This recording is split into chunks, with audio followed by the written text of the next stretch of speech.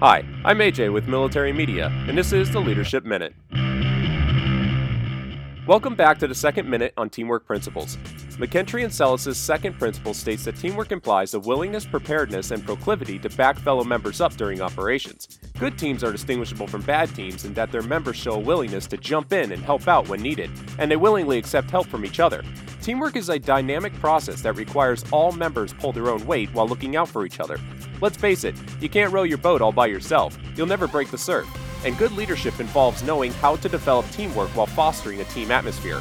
Your focus should always be on inclusion, never exclusion. Your team will never reach the goal if you have a bunch of individuals focused solely on their own tasks, or individuals within the team that are constantly excluded from the dynamic. Successful teams depend on each other, and it's your job to foster and maintain a dynamic, inclusive atmosphere. Get them rowing together while helping each other out. Otherwise, you'll quickly find yourself dumped back on the beach, right back where you started from.